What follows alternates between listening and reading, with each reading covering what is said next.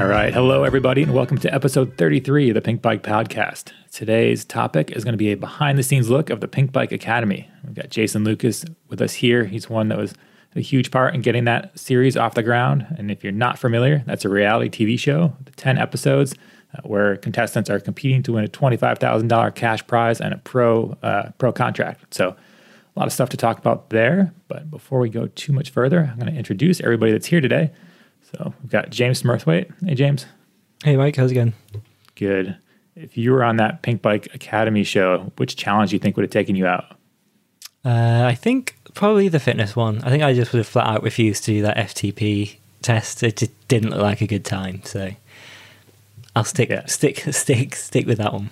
Yeah, FTP testing and VO2 max stuff, that's pretty brutal, especially on a stationary bike. So yeah. How about you, Sarah? Got Sarah Moore here. I've done a fair number of FTP tests, and yeah, I would have been like Addison groaning ahead of that one. But I think the one that would have taken me out was that like orienteering challenge where they had to find the point on the hill with the map and using the Garmin and trail forks. And I feel like I probably would have been like Julia with slightly longer legs, but like traipsing all around the mountain under the chairlift and stuff while everybody's like got the water bottle already. So yeah, I think that orienteering or, directional sense of direction is not my strong point necessarily. Right. Yeah. Cool. And then Jason, you got to witness a lot of this, but if you were a contestant instead of a presenter on it, what do you think? Yeah, I'm with James on this one. The fitness test would have been the end of me. I think I probably wouldn't have even made it to the cross country race portion of the challenge. It was, I got sweaty just watching it. So I like to think I would win the whole thing, but I'm not that cocky. So maybe that like the social media challenge where you have to like take selfies and stuff. I think I would have blown that. I would have messed it up somehow. I don't know. Oh, early. That's fine. You're a professional. That's part of your job. Yeah, but usually I have people that help me out with that. And selfies are not, I hate selfies so much that I maybe would have just refused. I don't know. Yeah. But yeah, we'll talk more about this in a bit. But for now, let's start with the news. Let you take that away, James. Sure, let's start with Santa Cruz, who issued their first ever recall in 26 years of being a brand. Some of its aluminium models were apparently thermally damaged during a non-standard paint stripping operation. It's not fully clear what that means, but apparently there are about 300 affected components that need to be altered. But because it's done in a batch, all the frames from one batch need to be recalled. The bikes that need to be inspected are all on site, so if you do have a 2020 aluminium bike from Santa Cruz, then check the website for the affected models. Recalls, I guess, always suck for both the brand and for riders, but I mean, I guess one consolation is this one's coming at the end of the riding season at least. Do you think repainting is kind of a common practice? I think that kind of surprised quite a few people who read that article. Yeah, honestly, I hadn't really thought about it that much, but it just makes sense. If you're a company and you've got a bunch of frames left over that have the prior model year's paint scheme on them, stripping aluminum is usually a totally fine thing to do. It doesn't cause the damage that happened in this case. So I'd assume that customers would want the most current paint scheme on their bikes, and that, the frame itself doesn't change. So yeah, I think it's probably pretty common. And unfortunately, this one just didn't go as planned. So. Do you think that's just aluminium, or do you think that happens with carbon as well? I bet it happens with carbon too. I'd say a little less likely, but because you're just going to be ending up making a heavier bike. But I'm sure there's some carbon frames out there that if you scratched off the top layer, you might see last year's paint job on it. So, yeah, it happens. I don't think it's shady necessarily. It's just kind of, like the performance of the bike isn't affected. So, but something that does happen. Well, speaking of paint, we did a big Pinkbike poll this week asking people what they think makes a bike look great. The results are in, and Stealthy still seems to be the most popular. There were loads of different questions, but it seems like the Pinkbike bike of choice would be matte black frames, no graphics, black components, black on black on black, no tan wall tires or anything like that. Are you guys like anti-colours on bikes as well, or do you guys... Yeah. Boring. Hey, what's your colors there? We should definitely have some colors on them. I agree that like when a unicorn vomited all over the bike, like yellow with purple and black and green and all the colors doesn't look good, but I like two solid colors. Yeah. I kind of like go black. Yeah, black. I kind of like the murdered out version. Yeah. Maybe with some silver in there, like people even hated on oil slick and like everything. Oh, I'll hate an oil slick. Yeah, oil slick is really silly. I don't understand it. It already came and went in the BMX world, and now mountain bikers are like, oh, look at this oil slick. But it's so out of fashion in BMX that were late to the game again. So, yeah, I don't know. It was an interesting poll. I do like purple anodized, though. I'll say that. So there's my color. There must be some British blood in you. You have a black bike with purple anodized. You had a really colorful optic. You even had those Cane Creek rainbow cranes. I know, yeah, I did. I think raw's the way to go, but not always the easiest to get hold of, I guess. Yeah. Next up, we've got 2 new bikes from Canfield. They seem to be having a bit of like a resurrection this year. Earlier in the year, we got the 1.2 DH bike, 290 DH bike, and the Nimble 9 chrome steel hardtail. And now 2 new frames, there's the Lithium and the Tilt. The Lithium is an enduro bike and the Tilt is a trail bike. Doesn't confirm this in their press release, but I think this is another one of those occasions where both the bikes share the same kind of aluminium front triangle, and then different linkages and shock lengths kind of make the bikes distinct in travel. Kaz, what did you make of these? I wish they held a water bottle.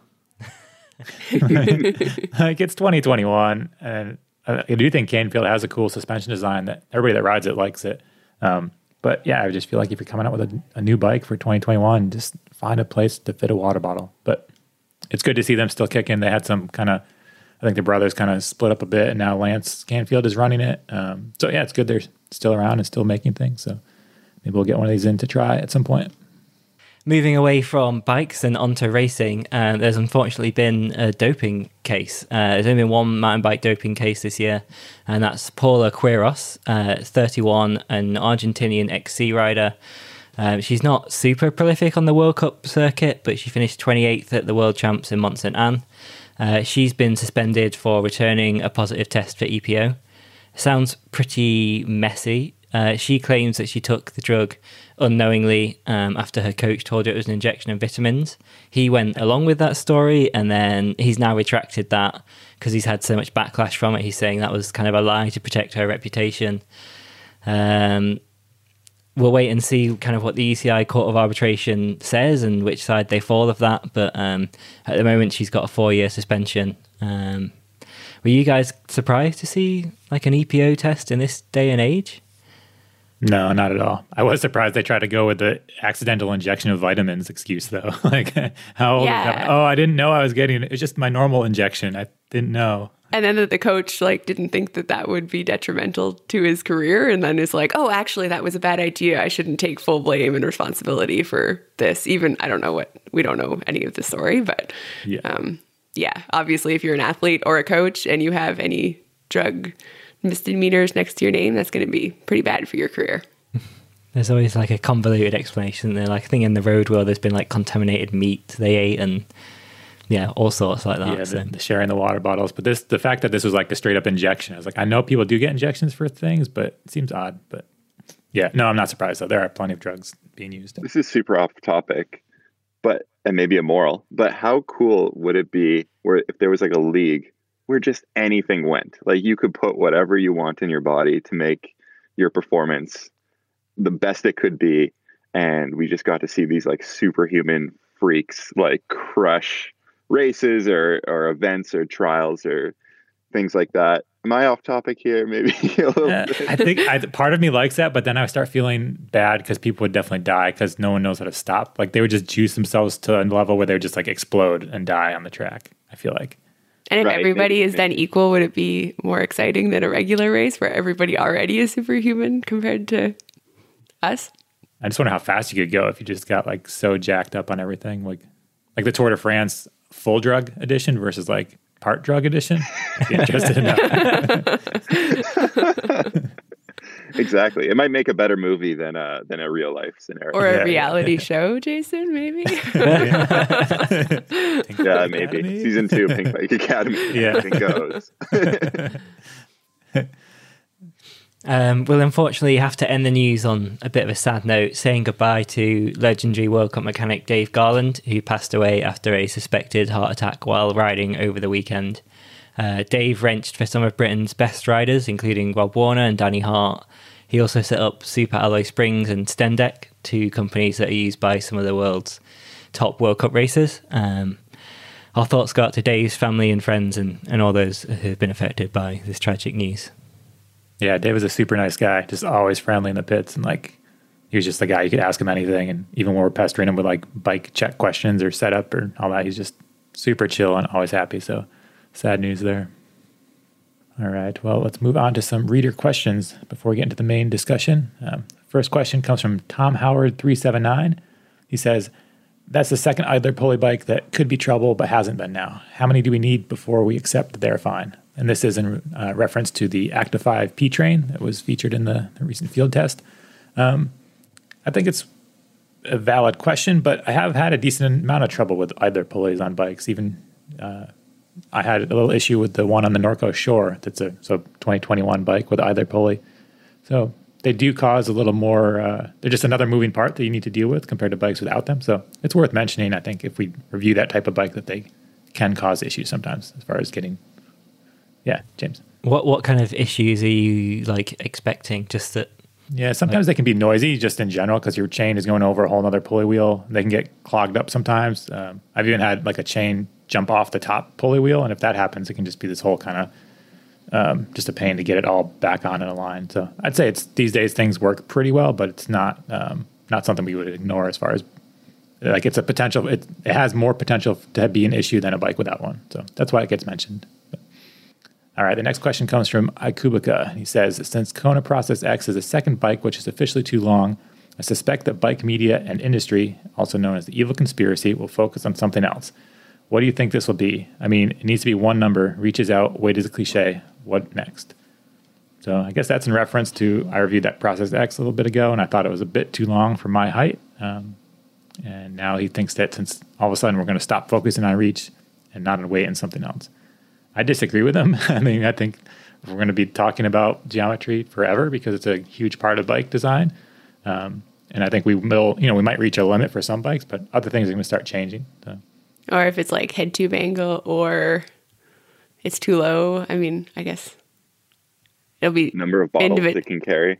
Yeah. Yeah. We'll have plenty of things to talk about. We're not going to just talk about one thing per review, you know? Yeah. One number. Easy. This is what we're going to focus on. The head tube angle is too slack on this bike. Yeah. To be fair, the geometry has been the huge discussion for the last few years because it's changed so much. But yeah, once that changes, we'll find something else to talk about. Don't worry. People have been reviewing bikes for like 40 years now, and they've always found things to say. So we're clever. We can do it. 32-inch wheels next, isn't it? Yeah, we got the big wheels coming. We can talk about those. I think I just heard like pitchforks clanging and yeah. torches being lit. I know it. All right. Well, that wraps up the questions and brings us into our main discussion. We're going to be talking about the Pinkbike Academy. We introduced him before, but Jason Lucas is here. He's our Pinkbike's head videographer, so he was a huge part in in getting this thing going and out into the world. So I guess we might as well start with the basics. Jason, how'd the idea for to do a reality TV show come up? Yeah, great question. I think back to it, I don't actually quite remember fully how it came up. It was one of those ideas that kind of is like a little one, and then it snowballs to a bigger one. And someone says, "Hey, let's also do that," and "Hey, let's also do this." So I don't quite remember the origins, but a few people here at the office, when we were all together in the office, came to me with the idea of doing some sort of something new, something big. And a lot of us here, whether we would like to admit it or not, are fans of reality TV. And so kind of combining that reality TV aspect with mountain biking was something a lot of people were interested in. And so from these inklings of ideas, it kind of just put them together and took certain aspects of shows that we like to watch and pushed them together with mountain biking and made a thing. And how big of a team ended up, like how many people were involved behind the scenes, would you say? Do you know that number? Yeah, I mean, here at Pinkbike, I think a lot of the editorial team was a part of it, right? Whether it was, planning logistics or reaching out to contestants or, organizing the articles and the release schedule. So maybe I want to ballpark around 10 people from Pinkbike. And then the production team was also pretty large, around 20 to 30 at any given point in time. So yeah, I was impressed with like how many people it actually touched at Pinkbike, like pretty much like sales, marketing, editorial, video team, like everybody had a part in it, which I think was pretty cool because it's like we all wanted to see it succeed. it's awesome, right? Like in a year where we're all pretty separated, we got to at least come together on this project, and I don't know, gives everyone a good excuse to talk to each other still. Yeah, totally. And it's impressive. I mean, I don't want to be, this whole thing won't all be just patting everyone on the back, but I thought it was cool that you guys were able to make like half-hour long episodes. Like it felt like a real TV show, which, not that I had doubts, but you could watch that. You could see that on Netflix or Amazon or something and be like, oh, that belongs here. So I thought that was pretty cool. Yeah. But might as well back up a little bit. How did you pick contestants for it? How did you find the people, especially in this year was definitely challenging due to COVID restrictions? Yeah, so back in March, I want to say, we did like an open casting call where we created a submission form, and anyone in the world, as long as you're 19 or older, could apply. And we got a lot of applications, and I think we didn't know what to expect. And at first, it was pretty slow to come in. We were like, okay, this is okay, like this is manageable. And then obviously, us mountain bikers were pretty good at procrastinating. So on the final 2 days of the deadline, it was like, bam, here's like another 1,000 applications. And we were like, whoa, okay, now it's coming in like a waterfall. And yeah, there was a lot of people to sift through. Yeah, how did you even like start to go through all of those applications? Like there's like everybody had a video that they submitted as well too. So the video was required. So anyone, you weed out the people who didn't fill out the application form properly or didn't include a video. That gets rid of whatever, 25%. And then you watch everyone's video. So you lock yourself in a cave and you turn off the lights and just punch through these videos, and you look for people who have good stories, good personalities. Obviously, riding skill is a huge thing. We looked at social media following. We looked at roots and rain results.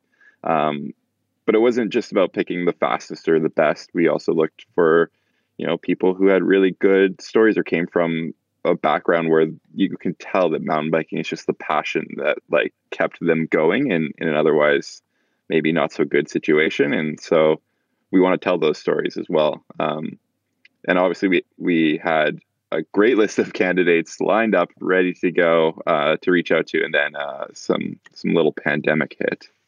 Yeah, and that brings us, I guess, the challenges of the pandemic. So were there people that have normally been on the top of the list that couldn't come, and you had to kind of go to like your second tier of selections, or?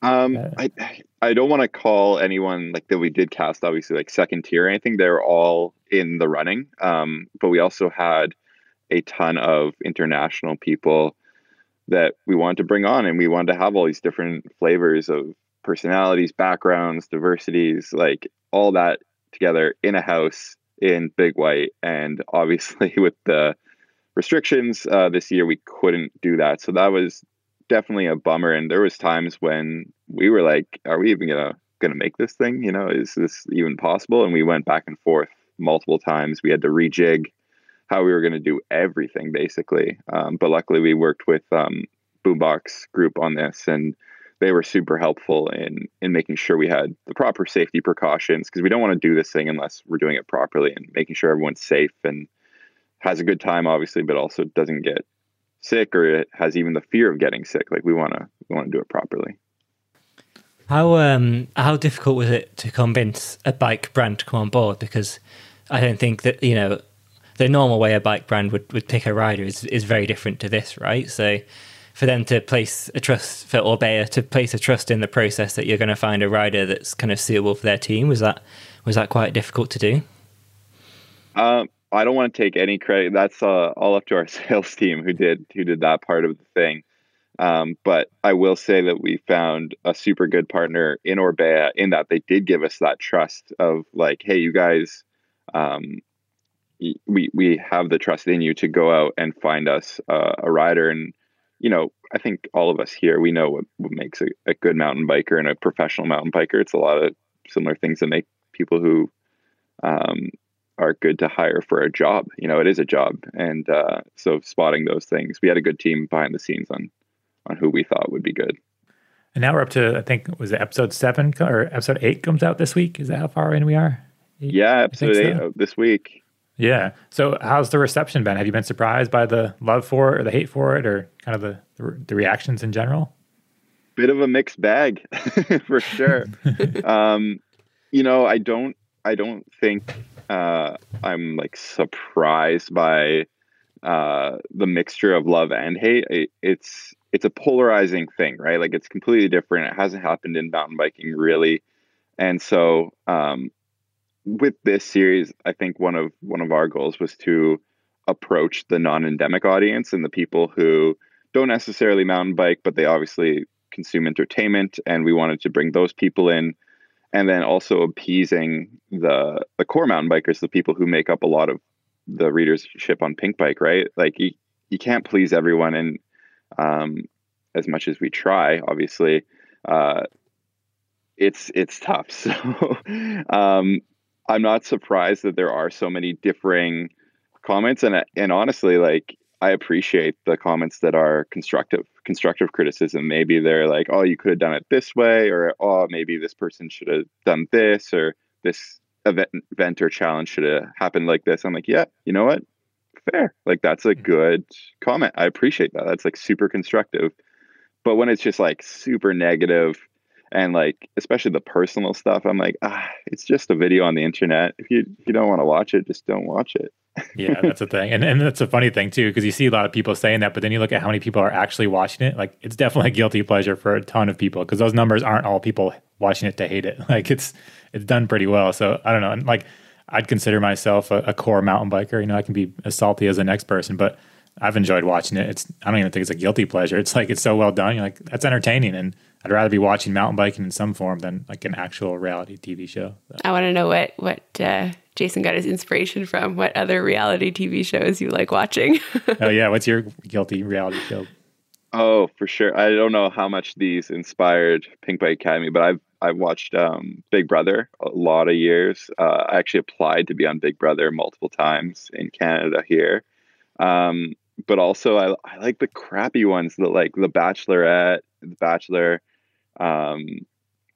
What's that one on Netflix? Though, Too Hot to Handle. That one was just the worst. But you're like sucked into it, and it's because they have these like interesting polarizing people that you're like, I hate this person, but like I can't stop watching. It's like a car accident. I don't think I've seen any of. I don't really watch reality TV show. I might have to. Maybe that's my winter project is watch trashy TV so I can catch up. Yeah, I'm sure work Brian on your will love character. that. Yeah, yeah. It'll help you understand all the nuances of Pinkbike Academy Season 2 even more. So. It's true, yeah. Do some research. I guess going back into the actual concept, how did you come up with the challenges? Was that all you? I mean, the challenges range from anything from making kind of social media posts to that cross-country race to all kinds of different things. How'd that happen? Yeah, good question. It was a team effort for sure. Like it definitely wasn't all me. It was a bunch of minds getting together. And Sarah, you were there in that room one rainy afternoon in Vancouver. We just sat and like brainstormed and threw a bunch of ideas at the wall, see what stuck. It's funny because you come up with all these amazing ideas, and then you're like, oh my God, we got to do them. And like, how do we do this? And it's like with episode 6, we had this part of the challenge where the contestants had to drive cars at some point and go to the next part of the challenge. And it came time to do that. And we're like, oh, wait, how do we get these cars? So a little behind the scenes, I drove down to Kelowna with 2 other production team members the night before, rented 3 Toyota Camrys like on the spot, and drove them back up to Big White, shot it the next day, dropped the cars back off right after we finished filming. And it's just, like you put all these ideas on paper, and then when you do them in real life, it just is a whole different ball game. Well, and that one, like I was thinking about it, like you guys had to like watch back all that footage, like before you made announcements about like which contestant was going home, like 3 cars, like I don't know how long the drive was, but it seemed like that one would have been pretty hard to do the judging for. That one was a long, long day. And once again, going back to you put the idea on paper, and our production schedule, the filming schedule was super aggressive. We basically filmed the whole thing in just over 2 weeks. And so a lot of those episodes were shot in one day, which includes, letting the contestants know what happened, filming the actual challenge, the judges' deliberation, all the interviews, and then finally the elimination ceremony. So packing all that into like 8 to 10 hours it's aggressive. So when you add rental cars and all these other logistics into the mix, it makes for a fairly spicy time. And what about the interviews? Were those done like before the contestants knew who was going home and after as well? Because sometimes I'm watching the episodes and I'm trying to figure out like when was this interview done exactly? Yeah, good question. Honestly, I wasn't like a part of the interview process. That was kind of done away from a lot of the things we were doing. So it was throughout the day though. So, after big events or after the challenge or even before the challenge, and then, before and after elimination ceremonies and stuff like that. Yeah, they did a great job with those interviews. And then even like cutting down those interviews, I can't imagine like how long that would take the team. A lot of footage. Let's see what else we have. I guess one question that's come up, people want to know if the contestants got to keep their bikes, everybody that showed up there. That is such a popular question. Hey, it's so funny. I'm going to bum a lot of people out. No, they did not get to keep their bikes. They did get to keep all of the Fox kit and the Garmin watches and GoPros and stuff like that. Yeah, it must have been hard to especially the people that made it towards the end. They've been on that bike for like a week or two, and then they don't get it. So, oh well. You gotta win. Yeah. And then I guess speaking of people getting cut and going home, did the contestants just stick around and kind of were they around for the whole time just to heckle since they're already kind of in that bubble? And so I guess once they were cut, what happens? They just go straight home, or do they hang out? They hung out. They got the pleasure of enjoying the big white bike park for however long until we were after shooting, basically. But a little tidbit of information: they will be making a return in the future episodes that have yet to come out. What was the best moment that happened kind of during filming that we don't get to see? Like maybe there was like a blooper or something that for whatever reason can't be shown. Was there anything like that? A lot. As you guys would have guessed with like a reality TV show, the cameras are rolling pretty frequently. So a lot of mess ups by me. I don't nail those lines every time, and a lot of points in the judges' deliberation where we just kind of start talking about random stuff and we're not even on topic anymore. And then we have a producer come in and be like, hey, let's actually talk about what's going on here. And we're like, oh yeah, totally. One moment I could think of was episode 5 where we woke up super early. The production crew actually woke up at like 3 a.m. that day to wake the contestants up at 5 a.m. Sarah, I see you exploding. Pained expression. Yeah, that's not even like morning yet, 3 a.m. No, it was super, like we're in this weird fog and we're like, but you're trying to perform, right? Like you're trying to give it your all in terms of performance and being in the right place at the right time. And I think I had maybe like 6 cups of coffee by 8 a.m. And we were filming the intro to the episode. So I was like, welcome to the next episode of Pinkbike Academy. This time, blah, blah, blah. Except I was talking like, welcome to the Pinkbike Academy. This time we go on a scavenger hunt. We do this, and we woke up at 3 a.m. and now we're going like super fast, crazy. And we had to do like 20 takes because they're like, you got to slow down. Like you have to slow your voice down. I was like, I don't think I can. I think I had too much coffee. So it's like I said, it's hard work, but it's a lot of fun as well. Yeah. What about those voiceovers or like just the presenting that you did? Did you have to like script it and then say it for the morning and then do your evening script? And like, you must have had very long days. Yeah, we did. Because a lot of it is left up to what happens, right? Like it's as much as those parts are scripted, like the whole show is unscripted. We don't plan who goes home or who wins the contest or whatever. Like it's up to the contestants, right? So, the moment someone wins the challenge and whoever loses and whoever goes home, I'm then tasked with creating the script for that all to make sense to the audience and to deliver that information in a concise way. Because maybe it's like, okay, you have to do this in 15 seconds. So like write all the words so that they fit into 15 seconds. A lot of those voiceovers were recorded right after shooting in a production minivan because it's a nice soundproof area. And it was a nice hot box of me and the sound guy just running through lines. What was it like doing those elimination ceremonies? It must have been kind of pretty difficult. super difficult, especially as time went on and we kind of all started growing together as this family. I mean, you're stuck in, well, you're not stuck, but you're in Big White for, some of us were there for 2.5 weeks, and the only people you talk to is the fellow contestants, because we're kind of in this bubble. We don't really interact with anyone outside of the production. So, you develop like bonds with these people, and I want to see like all of these riders do well. I think all of them could be professional mountain bikers in some capacity, whether that's racing or kind of like more like a media take on the whole thing. And to basically say, sorry, you're not good enough today is a tough thing to do. But I think all of the eliminations were fair and just. And, we had a really awesome judging panel behind the whole thing, and they took everything into account. They were harsh some days, and then they would say, okay, this is who we chose. And I'm like, okay, now I got to go be the messenger of the bad news. But it is a contest, right? So I really like how they all line up, and then a couple of them stand forward, a couple stand back. Did you like orchestrate that before? Like whoever you eliminate, everybody else just has to like turn and walk off the stage? It is orchestrated. And we would also do test runs before the contestants even showed up, so that, on the day when you're film talk on the day, when you're shooting the actual elimination ceremony, I don't want to bobble because it's very serious. It's a very tense and emotional moment.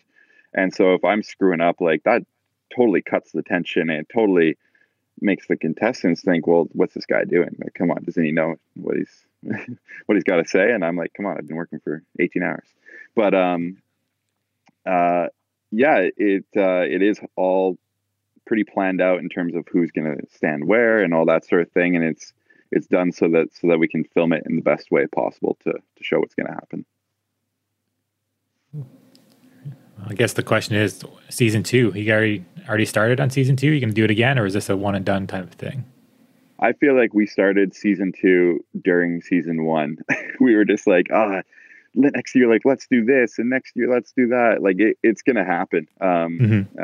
And, my goals are just to make it bigger and better. And I want to up the level of challenges, and I would love, hopefully the world goes back to semi-normal, but to get the, international people involved and make it a big thing. And we'll see. I mean, there's a lot of like what ifs for next year, I think, but we'll definitely be doing season 2. So stay tuned.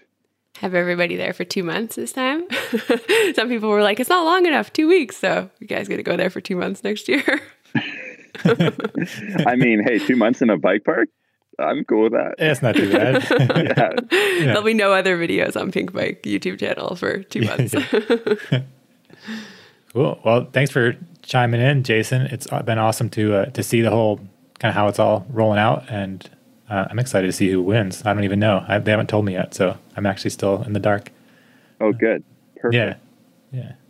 Cool. Well, thank you guys for asking me some questions. I feel like we have this like unique opportunity to share some insider knowledge with our audience that, the bachelors and the top chefs don't get. So it's cool. Yeah, exactly. And people listening, if you have questions for Jason regarding this, just drop them in the comments and we'll get him to answer some of those, and maybe we'll answer some next week too. So, and that brings us moving on to comment gold. This comment is from the Super Wheel article. It's this kind of crazy wheel that supposedly generates energy with springs and looks very homemade and strange. And I feel like it's popped up a few places before, but one of those things it's always kind of entertaining. But the top comment comes from I Love Riding. He says, it's also worth noting that the Royal Academy of Sciences in Paris stopped accepting proposals concerning perpetual motion in 1775. And I would suggest it's just about time for Pinkbike to stop accepting them as well. So, pretty cheeky and funny though, because that it's not possible to have a wheel that just keeps going all by itself. But this person seems to think they've invented one. So. And next comment comes from Danger Wank. It's a very special username. Oh my God. Yeah. Be careful out there, Danger. And he says that EDS stands for Everyday Shiv, and that's in regards to the muck-off kind of basically like your tire plug toolkit that goes in your handlebars, I think. Yeah, why is there a knife in that? Well, if you had to cut the top of the plug off, like to keep it flush with your tire, possibly. Yeah. So yeah, your everyday shiv, just in case, you're riding through a sketchy neighborhood, you need to protect yourself. Yeah. And the final one, I just want to give a shout out to user. His name is Edwin K. He sent us basically the nicest thank you email I've ever gotten. He was really appreciative of everything we're doing at Pinkbike, and it's nice to know that we're kind of helping people out. He's going through a tough time. I think his wife has cancer, and so I just wanted to kind of say thanks for that. We really appreciate hearing people enjoying what we're doing. Yeah, that was a really nice email. I was like, I don't even know how to respond to this. Like, yeah. makes it feel like we're doing something very worthwhile. So thank you, Edwin. Yeah. And well, that's a wrap on this week's podcast. Thanks everybody for listening. Don't forget to give us a rating, ideally a 5-star rating. We like those ones. And if you have any comments or questions, add those in, and we'll try to get to those next week. So, talk to everybody next week. Thanks, everyone. Thanks.